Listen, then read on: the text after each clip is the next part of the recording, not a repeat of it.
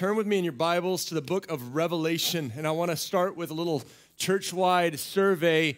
If you've ever heard me speak, you've probably heard me talk about how important plane seats are to me, getting the right seat on a plane. So I want to do a little survey, see what kind of seat we like as a whole, as All People's Church. So if you are a aisle seat lover on a plane, please raise your hand. You love the aisle seat, room to stretch out. Okay. If you are a window seat lover, raise your hand. You want to see where we're going. Man, each service, I think that window seat. If you're a middle seat lover, would you raise your hand? There's always one.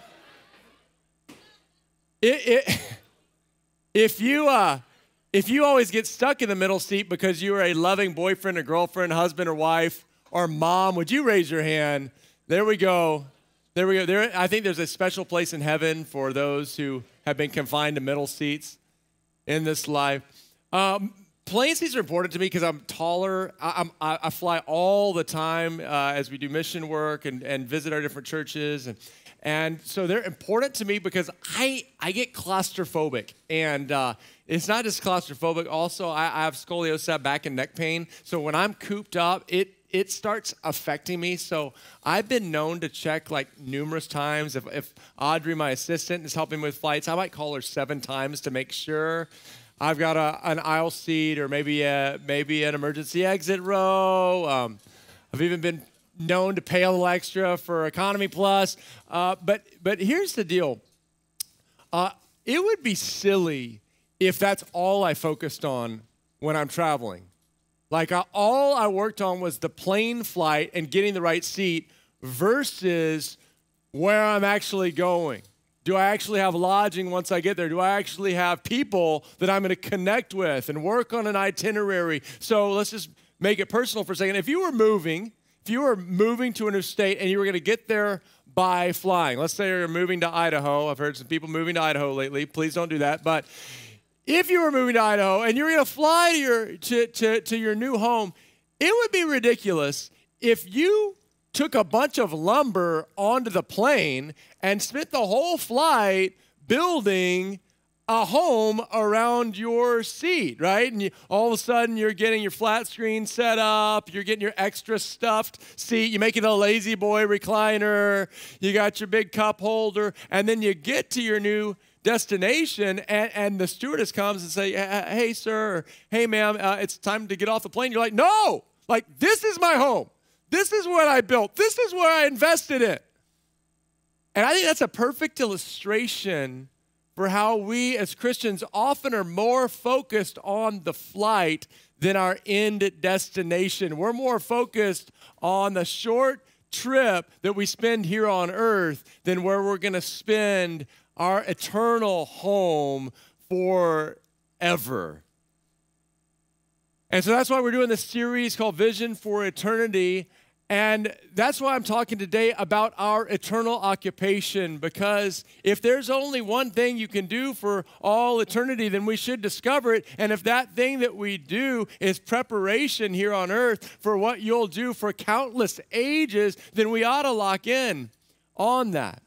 And the scripture says as we open up the book of Revelation, it helps us understand that there actually is an eternal occupation. And it's shown from, let me just explain for a second, in this book, the Bible is made into 66 books. The book that talks about eternity more than any other is the book of Revelation. And as we look at what humans are doing in eternity, from Revelation 1 all the way to Revelation 22, there are 24 references to what we are going to be doing, and our primary occupation is worship. You got it. You got it. That's what we're going to do. And let me just define worship. If you're new to church, if you're new to the Christian faith, what is worship? Worship, the Greek word for worship is proskuneo. That's a compound word. Pros means towards. So you're heading towards something. You're focused on something. You're moving towards something. Kuneo actually means this. It means to kiss. Now think about a kiss. A kiss is the most sweet, the most intimate. It's emotional. It's tender. It's a form of affection. So what is worship? Worship is expressing affection, expressing attention. It's a tender display of love towards something. When my wife comes in to a room, I don't look at her and say, "Hi, Steph," like that. No, I actually focus my attention towards her and I give her a kiss. That is what worship is. And today we want to talk about that because this is what we will be doing throughout all of eternity. But let me begin by establishing some framework. So let me give you point one. Point one today is this: the world as we know it will not last forever. The world as we know it won't last forever. So before the book of Revelation, written by the disciple John, one of John's best friends, Peter, wrote this book. He wrote the epistles of Peter, and in 2 Peter we see this: "But the day of the Lord will come like a thief." What's that saying? It's saying the return of Jesus. We know that Jesus is actually going to return in bodily form, and Peter says the day is going to come like a thief. The heavens, have you ever seen this? The heavens will disappear with a roar, and the elements will be destroyed by fire. And the earth and everything done in it will be laid bare. Since everything will be destroyed in this way, what kind of people ought you to be? Now, some people, this would be very scary because you're like, wait a second, the world's not going to just last forever? Like, this is not all there is? And actually, it's going to be destroyed? I mean, that could be really scary. Or for you, if you've given your life to Jesus, you could be very comforted by that. Because you could be saying, yeah, things haven't been going that great. 2020, 2021, can I get a refund? Not the best years, but the Bible is saying, hey, this world and even the heavens, they're not going to last forever. They will be destroyed. They'll be laid bare. And watch this. This is great news. You ought to live holy and godly lives as you look forward to the day of God and speed its coming. That day will bring about the destruction of the heavens by fire, and the elements will melt with heat. But in keeping with his promises, we are looking forward to a new heaven and a new earth where righteousness dwells. He's saying, hey, this is great news because the destruction and the hatred you see and the enmity between people and the division and the murder and the disease and all the decay, it's going to end. And we're going to see something new. And so let me just cheat for a second. Let me move you to the last book of the Bible. Let me move you to the end of that book and listen to what it says in Revelation. This is John speaking. Then I saw a new heaven and a new earth. For the first heaven and the first earth had passed away, and there was no longer any sea. I saw the holy city, the new Jerusalem, coming down out of heaven from God, prepared as a bride beautifully dressed for her husband. And I heard a loud voice from the throne. Remember, the center of the universe. We established this last week. There's a center of the universe. There's a throne, and seated on the throne is Jesus. And so from the throne, we hear this. It says, look, God's dwelling place is now among the people, and he will dwell with them. They will be his people, and God himself will be with them and be their God. Although the old earth passes away and the old heavens pass away, something new comes, and it is beyond our wildest dreams because we actually live face to face, hand in full the presence of the living God. They will be his people, and God himself will be with them and be their God. He will wipe away every tear from their eyes. There will be no more death or mourning or crying or pain. Do not fear that this earth is going to melt away. No, it's good because there's no more crying. There's no more pain. For the old order of things has passed away. He who is seated on the throne says, I'm making everything new. Then he said, write this down, for these words are trustworthy and true. Point one, the world as we know it will not last forever. But point two, we just saw in Revelation 21, although the first heavens and earth passed away, there is something so much better. Oh man, I was expecting a much bigger amen. There's something so much better that is coming for you. my friends. Now, point 3 is this. When we get a glimpse into heaven, people are always doing the same thing. When we get a glimpse into that new heaven and that new earth, people are always doing the same thing. Now, one of the problems I believe we've had as the American church is we've focused too much on flourishing in the flight instead of preparing for eternity. And so we've spent all our time preaching messages and doing discipleship about how to maximize my life on earth, right? How to minimize my pain, how to have a little more peace. And although those things aren't bad and God wants to bless you with them, we're focusing on the 2.5-hour flight versus the whole new life we're going to live in our new city. So what are we doing there? Well, every time you see humans in Revelation, the book of Revelation, from 1 to 22, they're doing the same thing. And watch what it is. Revelation 4, 9 through 11. Whenever the living creatures give glory and honor and thanks to him who sits on the throne and who lives forever and ever, 24 elders, so those are people, they fall down before him who sit on the throne, and we got to do better than that, folks. Okay, let's try that again. Let's try it again. Fall down before him who sits on the throne and... Yoo-hoo, that was better. Him who lives forever and ever. They lay their crowns before the throne and say, you are worthy, our Lord and God, to receive glory and honor and power. For you created all things, and by your will they were created and have their being. So we're seeing these people doing these acts of worship. Let's move on, Revelation 5. I'm not going to do all 24, but I just want to whet your appetite to see this profound truth. It says, and when he had taken it, he had taken the scroll. He was the only person who could take it. It was the Lamb of God. The 4 living creatures and the 24 elders fell down before the Lamb. Each one had a harp. So there's this instrument they have, and they were holding golden bowls full of incense, which are the prayers of God's people. And they sang a new song saying, you are worthy to take the scroll and open its seal because you were slain, and with your blood you purchased for God persons from every tribe and language and people and nation. So it's not just proclaiming worship, but it's also singing worship with some instruments, and they're proclaiming what God has done. Let's keep going. Let's move to Revelation 7. Oh, I love this one.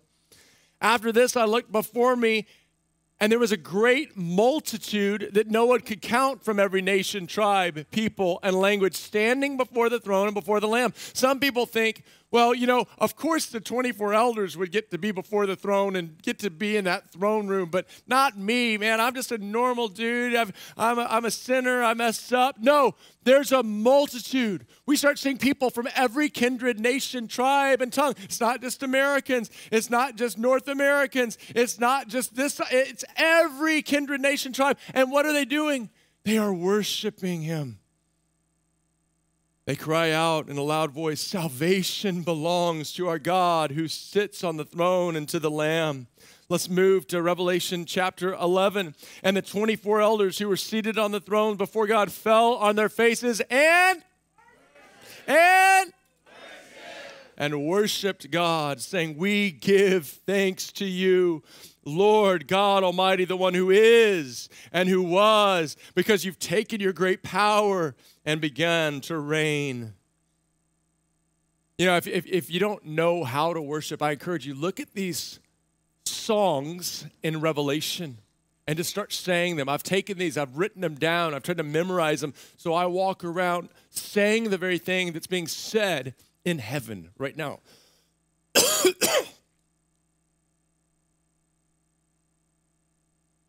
Turn to Revelation 14.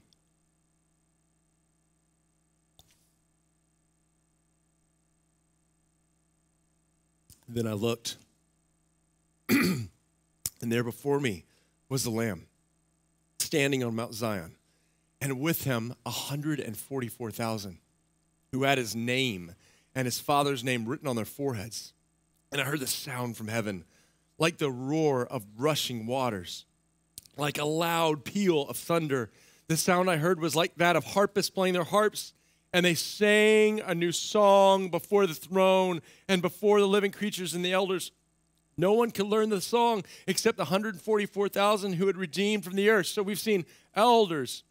We've seen living creatures and angels. We've seen a crowd from all different nations. Now we're seeing 144,000. These are these believing Jewish people who are worshiping God. They're standing before and they're singing these songs. And then we move to Revelation 19:4. The 24 elders and the 4 living creatures, they fell down and worshiped God who was seated on the throne. We see that it's expressive. Why do people kneel? It's because it's in the Bible. Why do people lift their hand?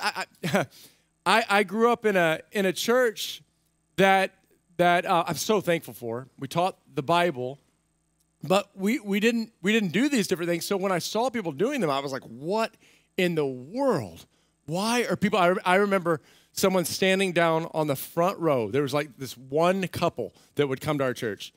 Most people we were the frozen chosen, right? We just stand there. And I remember this one couple that showed up at our church and they raised their hands. And I was like, how dare them do that goalpost sign, that victory.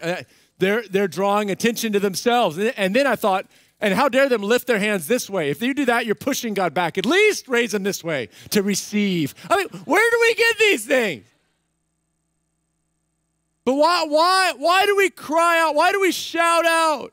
It's because that's what the Bible says. Why do we lift holy hands? It's what the Bible says. Now, so the question is, okay, is that all worship is singing and proclaiming?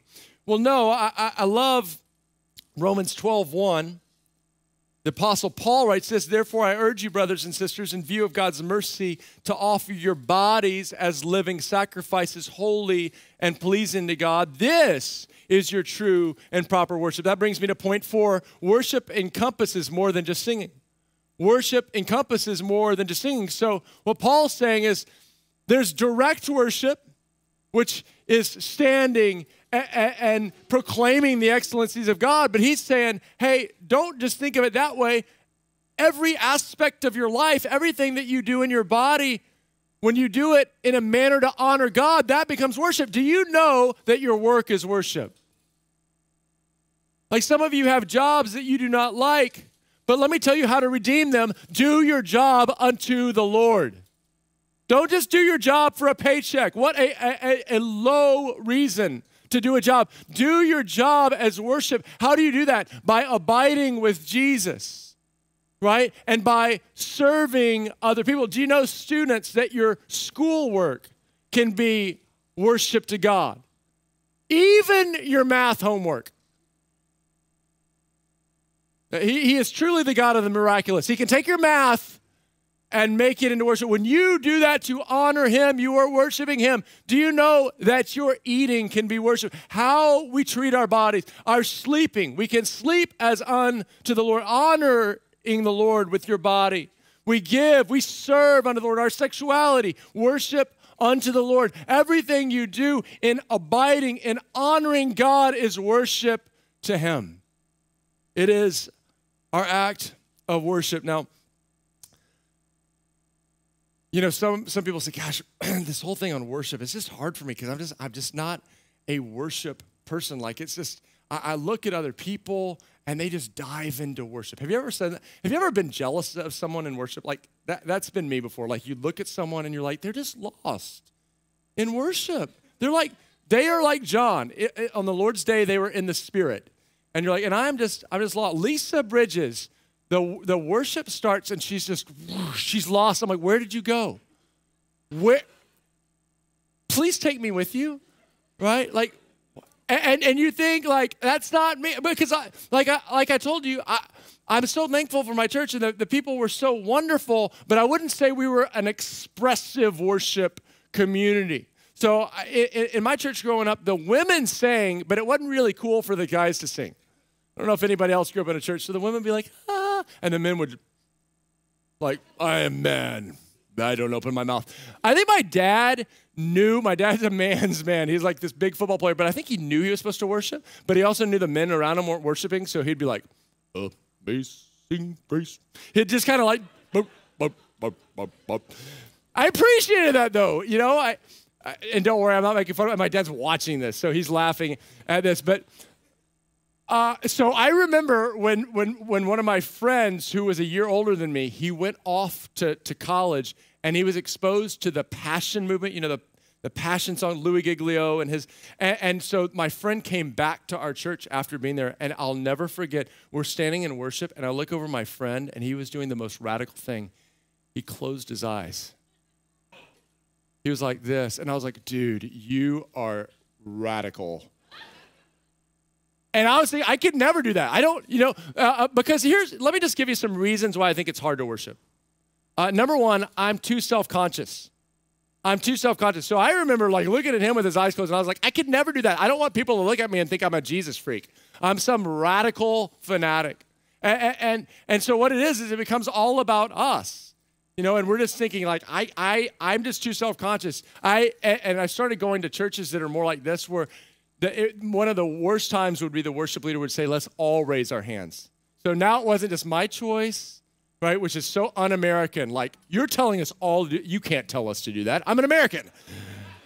They're like, every time Jason Weatherhead comes out, he's always, have you noticed that? Let's raise our hands to the Lord. And this is what I would have done. I would have been like, I'm being obedient, but in my own way, right? Like, this is how big my fish is. That's kind of this sign. Do you know, we don't worship because it's comfortable. We worship because he's worthy. And furthermore, we're not trying to put on a show. We're trying to give a sacrifice of praise. So if you're a little uncomfortable closing your eyes and you do it, God sees that and he says, thank you for that sacrifice of praise. And you feel a little self-conscious, but you're like, I can do it. Get up, hand. Ask your neighbor, please help me push up my hand, right? We worship God. We lift holy hands because the Bible says it and because he is deserving of all praise, not because I feel like it. Here's another one. I'm too distracted. Oh my gosh. These all come out of my own life. I'm too distracted, I've coached a lot of sports in my time.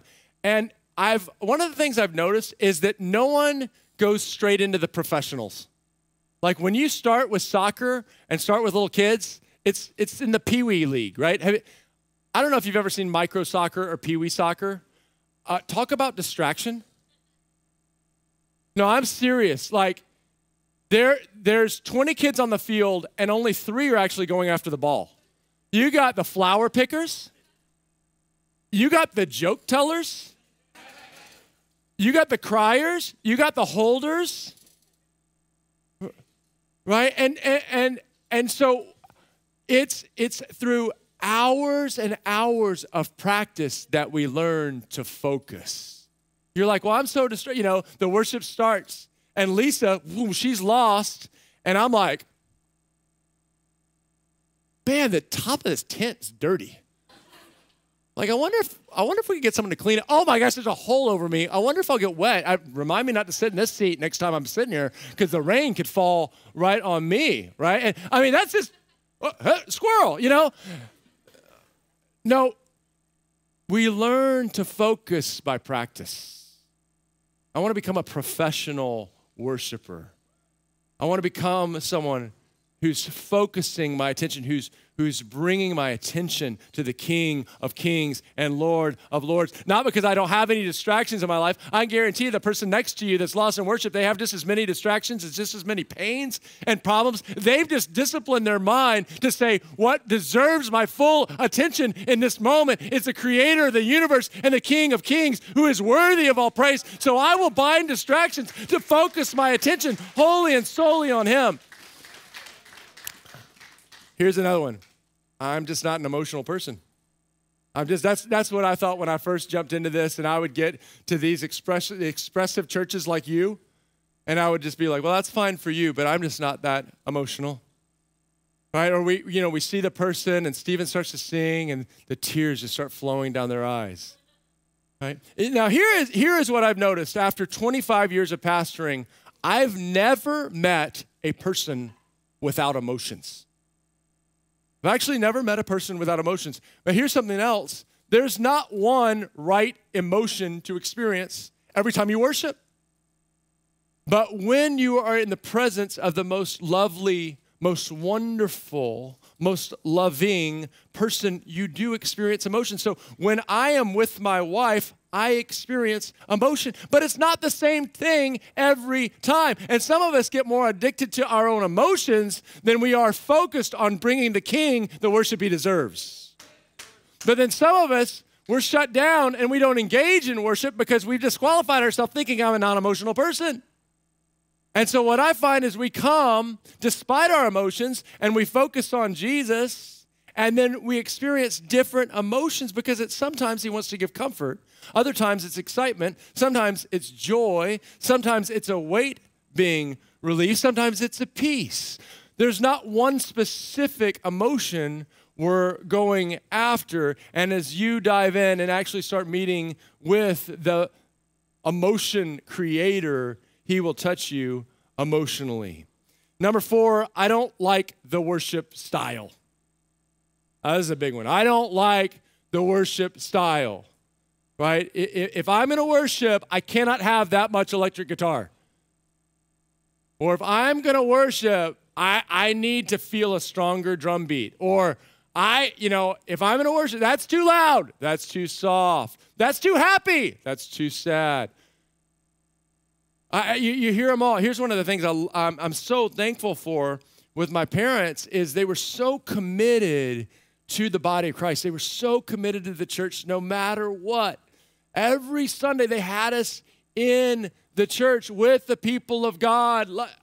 And I think there's no coincidence that all 3 of us, my sisters and I, all love Jesus. And we all serve the church. And we didn't grow up in a ministry family. We grew up in a business family. But we were taught the value of being in church. And so no matter where we went, we traveled a lot when I was a kid. And no matter what state we were in, we'd always go to a church. And we went to all kinds of churches.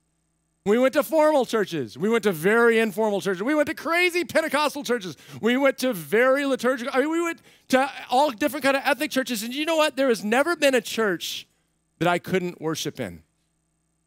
You know why? Because the Holy Spirit was there. And you're like, no, I didn't feel the Spirit there. No, the Holy Spirit is in me. And so when I went, that was a Spirit-filled church. And if it was about Jesus, then Spirit-filled me can worship King of Kings, Jesus. And so I can worship whether it's liturgical. I have cried during liturgy. I received my calling to the Lord, like where God called me to be a preacher during a church cantata with formal choir robes on. And if you notice, that's not quite how we do things around here. There is not one worship style that is perfect or that is right. And so don't make that your excuse. So we have become, in America, like church has become like wine tasting rooms for us. We go in, ooh, that's a flowery bouquet, but a little too strong for me. I would like a little lighter and a cherry flavor, right? And woe to us that it's become so consumeristic. Instead of coming and focusing our eyes and our attention and lifting up a shout of praise and honoring God with our hearts and our voices. I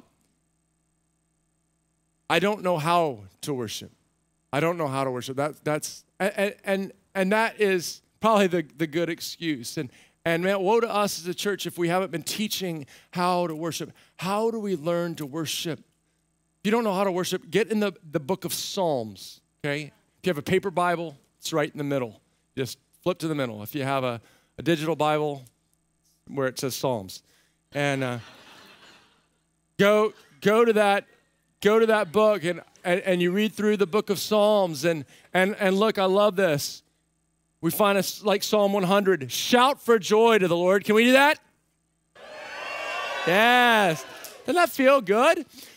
Worship the Lord with gladness. Come before him with joyful songs. Wait, you're saying, but I don't feel glad. I mean, if anyone had the reason to not feel glad, it was the psalmist. Most of the psalms are written by David. Man, he had so many bad things. He was hunted by his boss. You think you have a bad boss?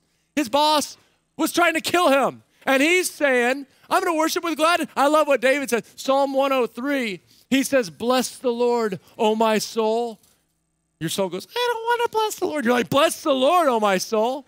I don't want to. He says it again. And all that is within me, right?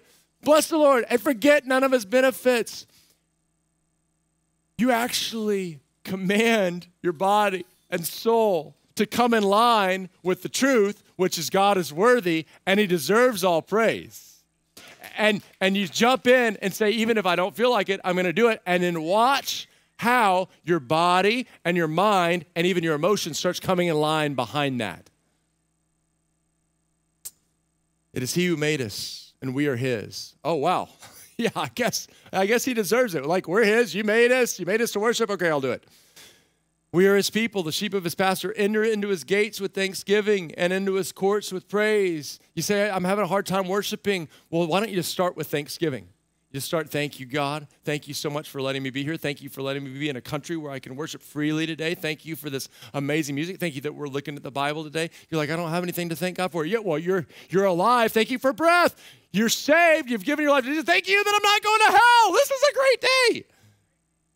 So you start by giving thanks, and then it says, and enter his courts with praise. And so you'll hear us. Well, the music will start.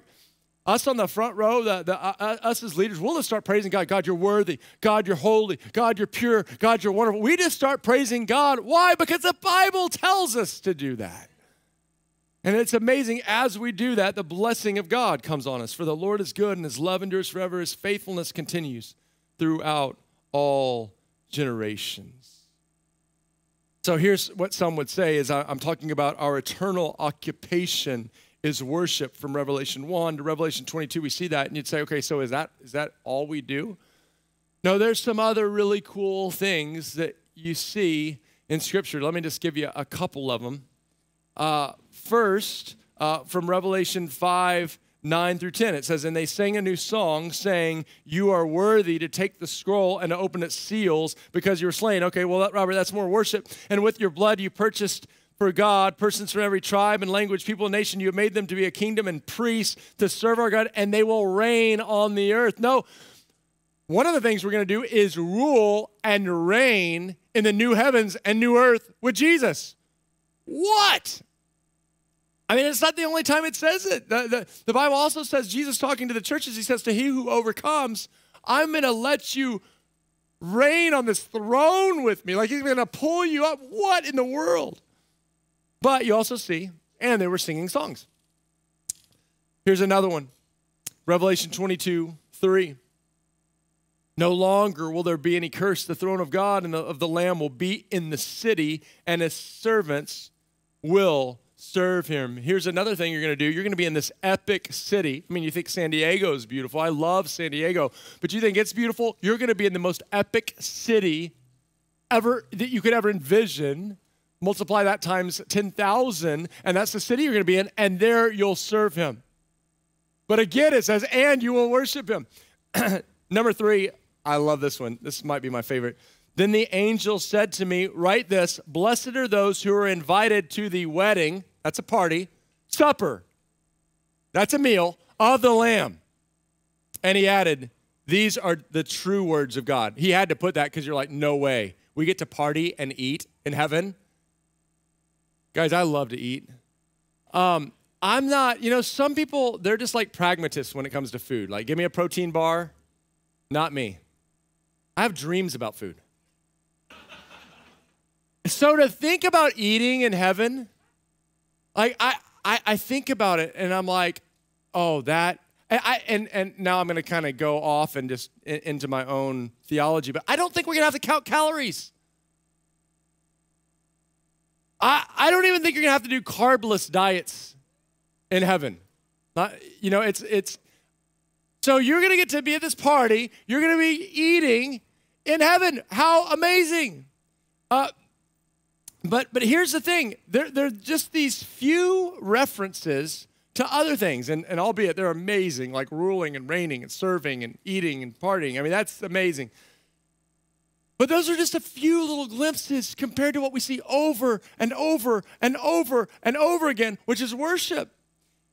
And so one of my pet peeves is I read books on heaven. I read books about eternity because I think the church has spent far too much time just focused on the few years here instead of telling people there's something great coming. Like, I think we'd be a much more loving and godly people if we knew this life wasn't it and we're living for eternity. I think we'd be a much more sacrificial people if we know just what I have here isn't all that matters, but I'm storing up treasures in heaven. I think we'd be a lot more hopeful because we know that the light and momentary afflictions are only preparing us for eternity with the King of Kings and the Lord of Lords. But here is my pet peeve. I read these books about heaven, and pastors will often say in their books, they'll say, people, my church, they're not excited about heaven because they think it's just going to be worship.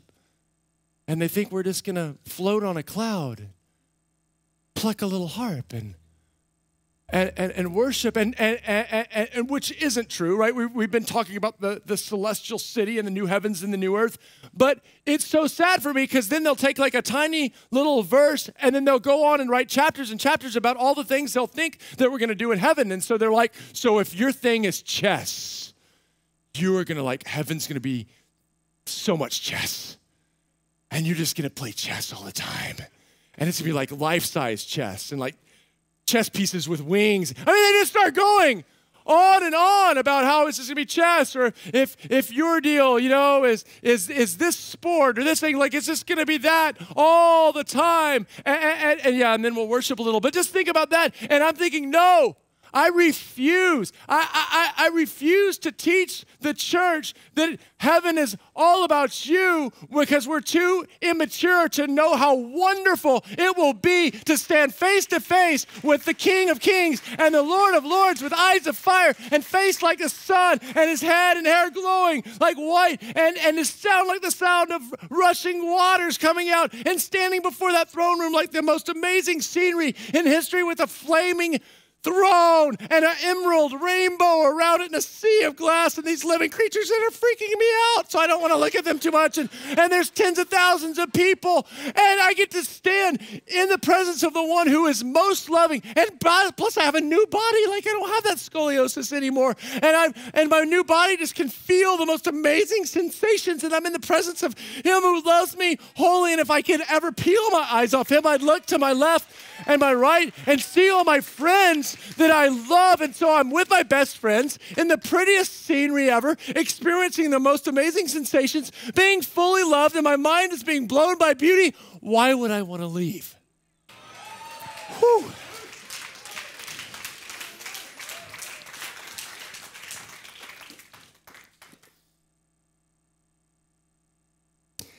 Sad how little we value worship.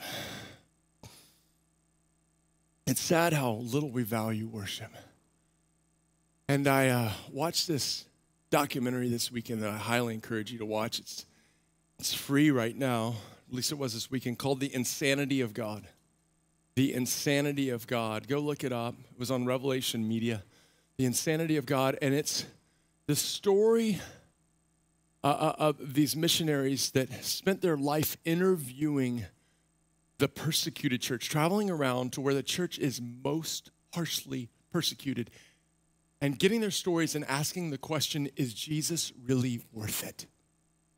Is Jesus really worth it? And a story is told of them flying into a Soviet country and meeting with this man who had been brutally tortured and imprisoned for 17 years. And his story goes like this. He was growing up in a communist country where the Bible and Christian faith was outlawed. And so he found a Bible and he started reading it, and he believed that what it said was true, and he put his faith in Jesus, and it brought him such joy. And he goes to his wife and asks her, would it be okay? I know I'm not trained. I know I'm not a pastor. I know I haven't been to seminary, but would you be okay if I took the Bible and I started teaching our kids? And she said, of course, I've been praying that for you. Classic wife. And so he takes his children and they start going through the Bible, and they would take the words and make them into songs and sing them to Jesus, and they would act out the stories. And little by little, more children started seeing them do this. And so they asked if they could join. And the humble father said, no, I'm not a pastor. I'm not trained. I'm just teaching my kids. And they said, but we see what you're doing. We want to join. This looks fun. And so these kids started joining, and they would sing their songs to Jesus, and they would act out the stories. And parents started taking note of the transformation in these kids and started seeing what they were doing. And so the parents said, can we join? And he said, no. Like, I'm not a pastor. I'm not trained. I haven't been to seminary. And they said, we don't care.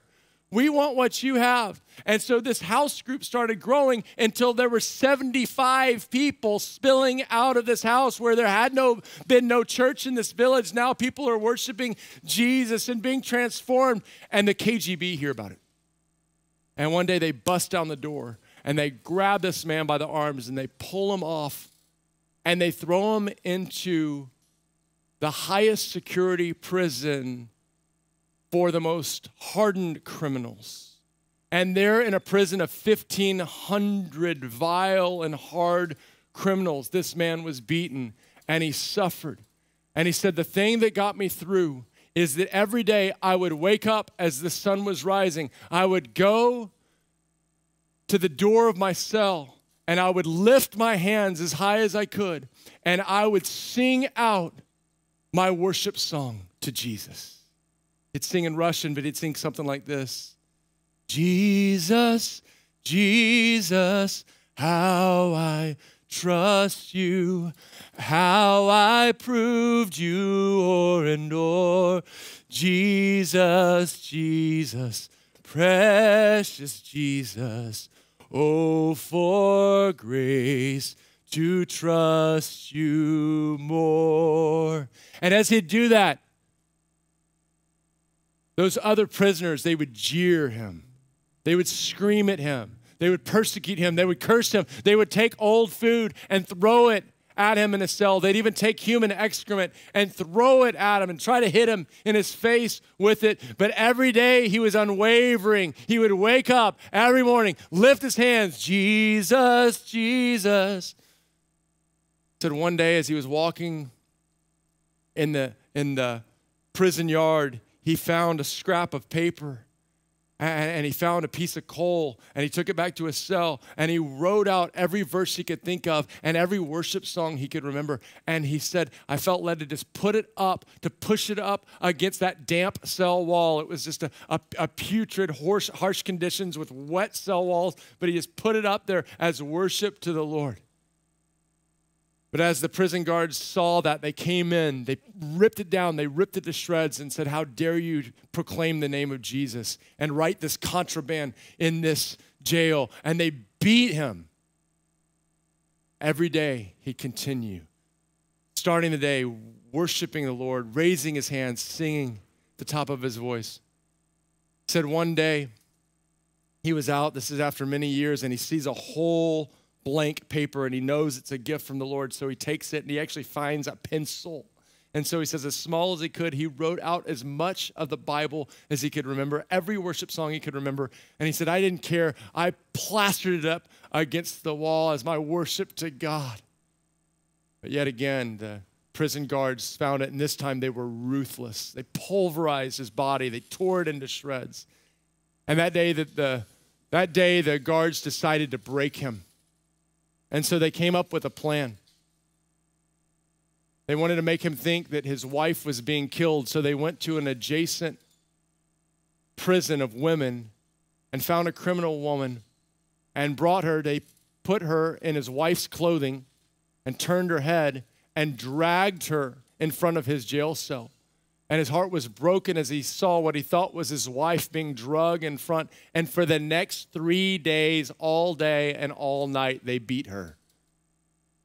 Hearing her scream, hearing the horrible torture until finally she died. And then they dragged her body with her head turned so he couldn't see, dragged her body in front, and he said he just broke.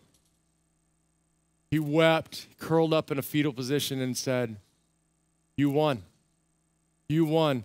You see, the guards had told him that if he would just sign a confession recanting his faith, saying that he would no longer follow Jesus, and also sign and say that he had worked for another foreign country trying to overturn their country, and that's why he was teaching Christianity, which was a lie.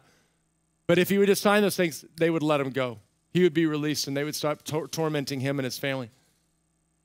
And so in desperation, in a fetal position, weeping his head off, he says, you won.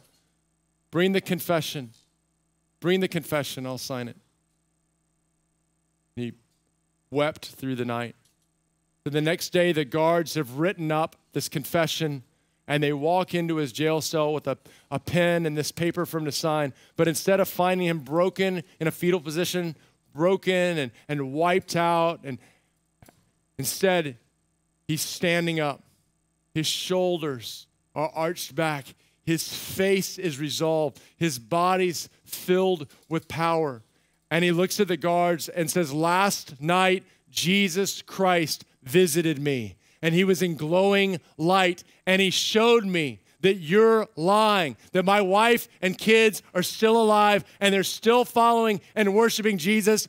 Get out of my cell. And the guards didn't know what to do, and they just ran out of the cell.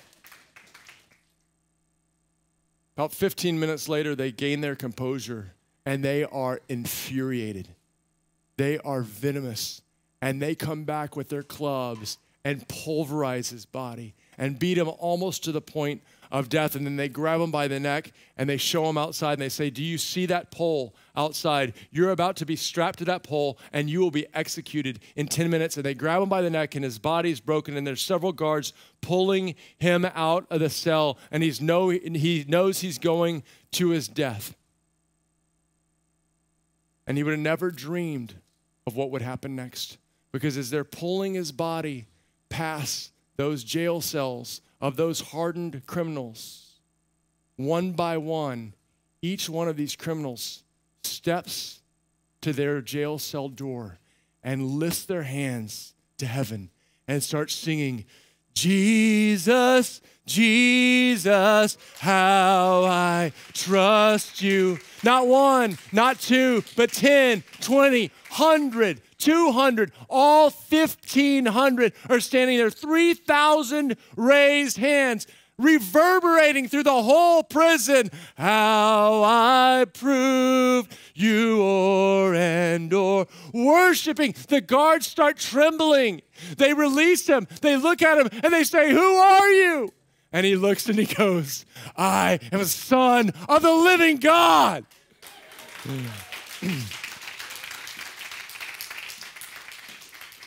And they released him. And you know, as I'm listening to that story, watching that documentary, I am weeping. Because I started feeling the conviction. How much do I value worship? How much is worship worth it to me? Is it worth my safety? Is it worth my suffering? Is it worth my freedom? Is it worth my wife and my children? The question for me was, is he worth it? That's the question for us. Is he worth it? Will we worship wholeheartedly? Will we worship with abandon? Will we worship with all our strength, with all our mind? Will we bring him the worship he deserves no matter what happens to us, because he alone is worthy of our praise? Would you stand up with me?